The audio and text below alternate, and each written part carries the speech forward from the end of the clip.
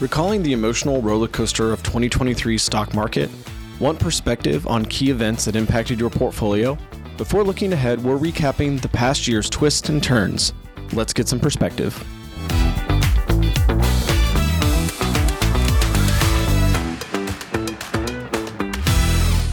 Welcome to another episode of Christian Financial Perspectives. We're so glad that you've joined us. My name is Sean Peters, for those who haven't joined us before, and I'm joined by my co-host and father-in-law, Bob Barber. Today, we are bringing you our 2023 financial recap, and this is released right after Christmas, but we did, because of the magic of Hollywood recording, or whatever you want to call it, we, believe it or not, did have to record this a little before we published it. So if anything has come out since right before Christmas or after that we don't have on here, we apologize. Well, maybe we can try to put something in the description, but yeah, what a year. I mean, we have grown a lot, I feel like, Bob, as a show. And we have. I mean, we have for those who don't know, 80 episodes now. We started off as a podcast the first 3 years. And this should be episode 188. Is that what it is? Okay. Yep. So we'll hit our 200th one come 2024.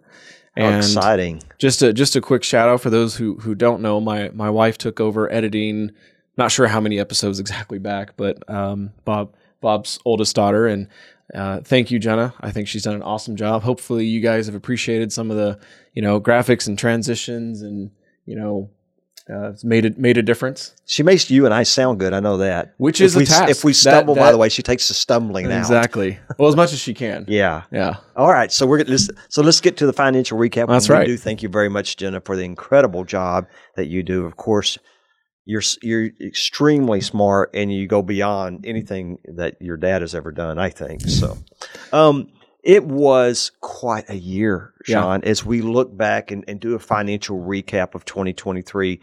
We had a market totally consumed with interest rates. I mean, you couldn't turn on the financial news daily without nearly every interview something related something to to do with interest rates and how they were going to be affected by, consumer news.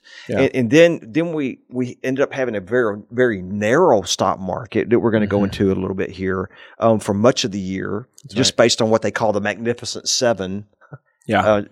I like how you said that, Bob, for anyone watching that may not have seen one of these, but we do a monthly bullet point kind of it's meant to be a 2 to 3 minute little recap of what was going on. And Bob called the S&P 500 the S&P 7. Yeah. Because that's basically the tail wagging the dog. Is those seven That's companies. what it was for the first 10 months, but it's spreading out. And then we had some of those bank failures earlier in the year. So let's get to it. The market consumed with interest rates. You could not turn on the daily news without the concerns about the Federal Reserve and what they were going to do based on employment, unemployment data, inflation, retail sales. And it just caused extreme volatility throughout the year. That's right. And the Fed increased interest rates by 0.25% increments in February, March, May, and July. And that was the last one in July. They're not going to have any more interest rate increases by the latest news that we have. Yep. The 10-year Treasury bond was a really big newsmaker. And the 10-year Treasury bond, the reason that's so important is that's based a lot on how mortgage rates play into the equation. Yep. And in July, it was a little bit under 4%, but then it rose to nearly 5%. Yeah. It actually touched 5%. It kind of kept touched, and it was flirting with 5% for a one while. day. It went over 5% for just 10 minutes. We speak to you right now. And that was the peak, like mid-October. Yeah. And as we speak to you today, as of December 14th, 15th, the 10-year bond has gone back below 4%. I mean, this is just really fresh news as we bring the podcast to you today. So it's really been interesting to watch these rates pop around. You could see as the 10-year bond rate went up, the markets went down, vice versa. Yep. So it's ended up being this year-end rally, and I was predicting this year-end rally. Our clients kept calling. I said, we're going to have a year-end rally. I see it. It's written all over And Yeah. it's just in the handwriting nearly. Just And a it did. lot of factors. Right. But you've been whipsawed around a lot this year, and it just proves you've had to have a long-term perspective and not let your emotions get involved in That's right. investing. Okay. That's right. As Bob mentioned earlier, it was also a very extremely narrow market for stock returns for the first 10 months of the year. Yeah. Yeah. Right.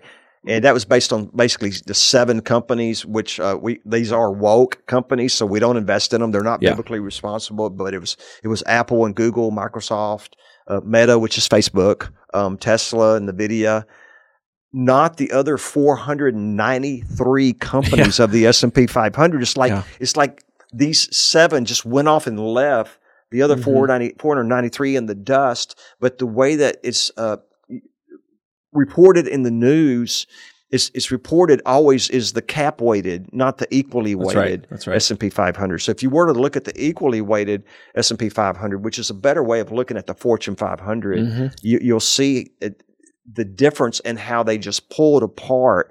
And a lot of that had to do with AI.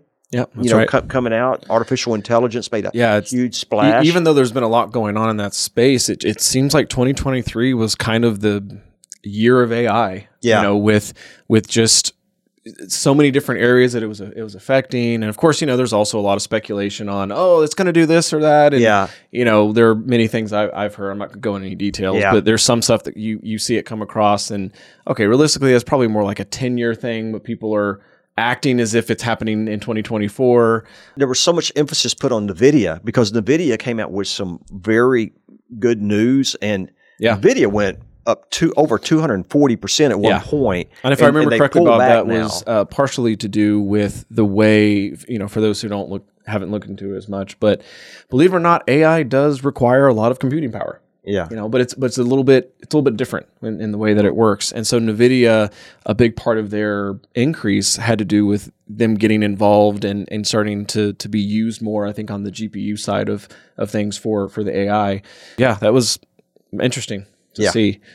This company going up this much kind of reminds you of the 1999 internet bubble. Yes. A little bit. So fast, so quick. The PE ratios just got way out of whack. Yeah. Way far away from, the overall average PE of the market. And will it be able to catch it? Thinking that these are the only guys in town. And now the news is coming out more and more that it's not. I just heard another company, a big company. I'm not going to mention the name because that'd be like saying a stock tip, okay? Yeah. But this morning, how all their computers are going to be built with the AI chips, and they're not getting them from NVIDIA, which dropped NVIDIA down about 20% from their earlier highs. As of when we're recording. And it's not just that news, but it was just got a little, as I say, frothy. So the last several months of the year, it's been interesting to watch the market returns finally spreading out to the other 493 companies. Okay.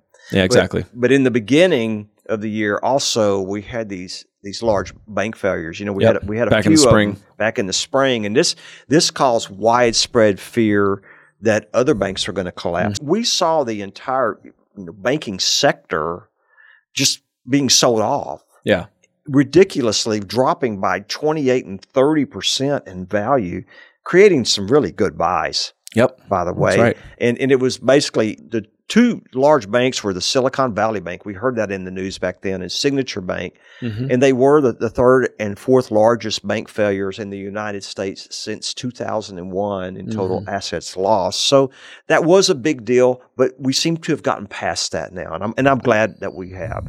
Well, because remember, the banking system works as long as we all think it works. Yeah.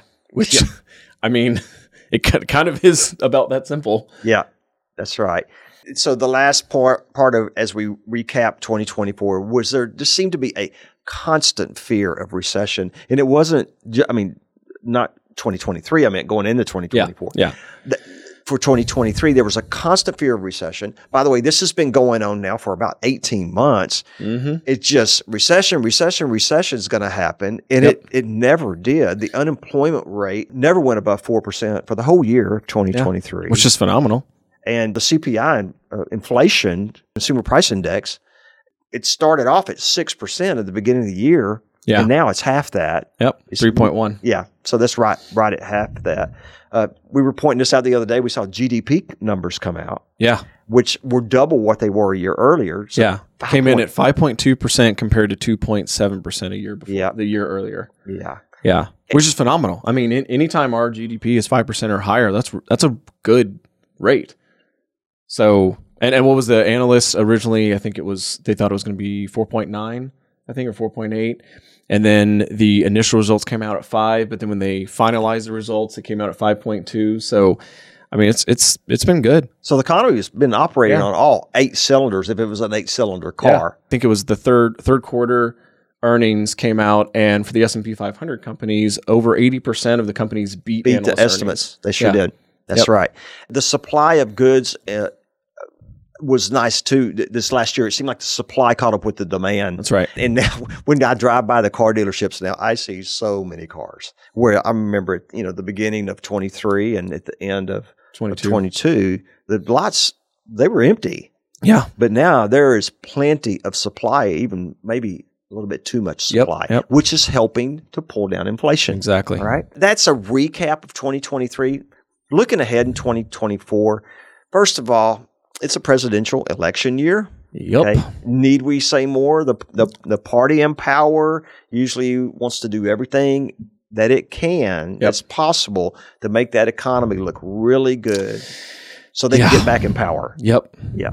In the election. Which, I know they're going to do that. Yeah. I'm just hoping that maybe we won't get as much printing money and passing out stimulus checks and all these other things make people feel good. Yeah. Because don't buy the votes. Please don't buy the votes. Come on. They do that and don't be fooled by that. They send out these checks and you think, oh sweet, I got an extra $1,000 or $600 a person or whatever it inflation. is. But it's just going to make it worse. Right. 3-4 months later, now inflation's worse. Yeah. That's right. It's the worst thing they could do. Yeah. Oh, anyway, I'm worried a little bit that the Federal Reserve just said, yesterday as we make the program again, that maybe we're going to lower rates 3 times next year. Mm-hmm. Well, hopefully that's not going to be a political thing and it's going to turn that way. But because that could be a concern. The markets love it when interest rates go down. Yeah. And so if they start lowering those rates, but they need to be careful because they over tightened. Yeah. And now they need to be careful of loosening up too much. If anything, Bob, they should have just said, we're not planning on making any rate changes next year. Just leave it alone for a while. Yeah. Because it's like they keep acting like they're driving a speedboat instead of a huge tanker. Well, that's one of the things that's pushed the market up so quick, though, too. Yeah. Now, just the announcement that they're going to drop rates. Because, they're thinking it's going to happen around March or April is what the market's thinking. And maybe another one by the summertime. You know what? We'll just wait and see. Yeah, we'll see. Bottom line. I think returns in 2024 are going to continue to spread out. Yeah. Also, just from the Magnificent Seven, as we called it, or the S&P 7. That's what the CNBC and some of they called it the Magnificent Seven.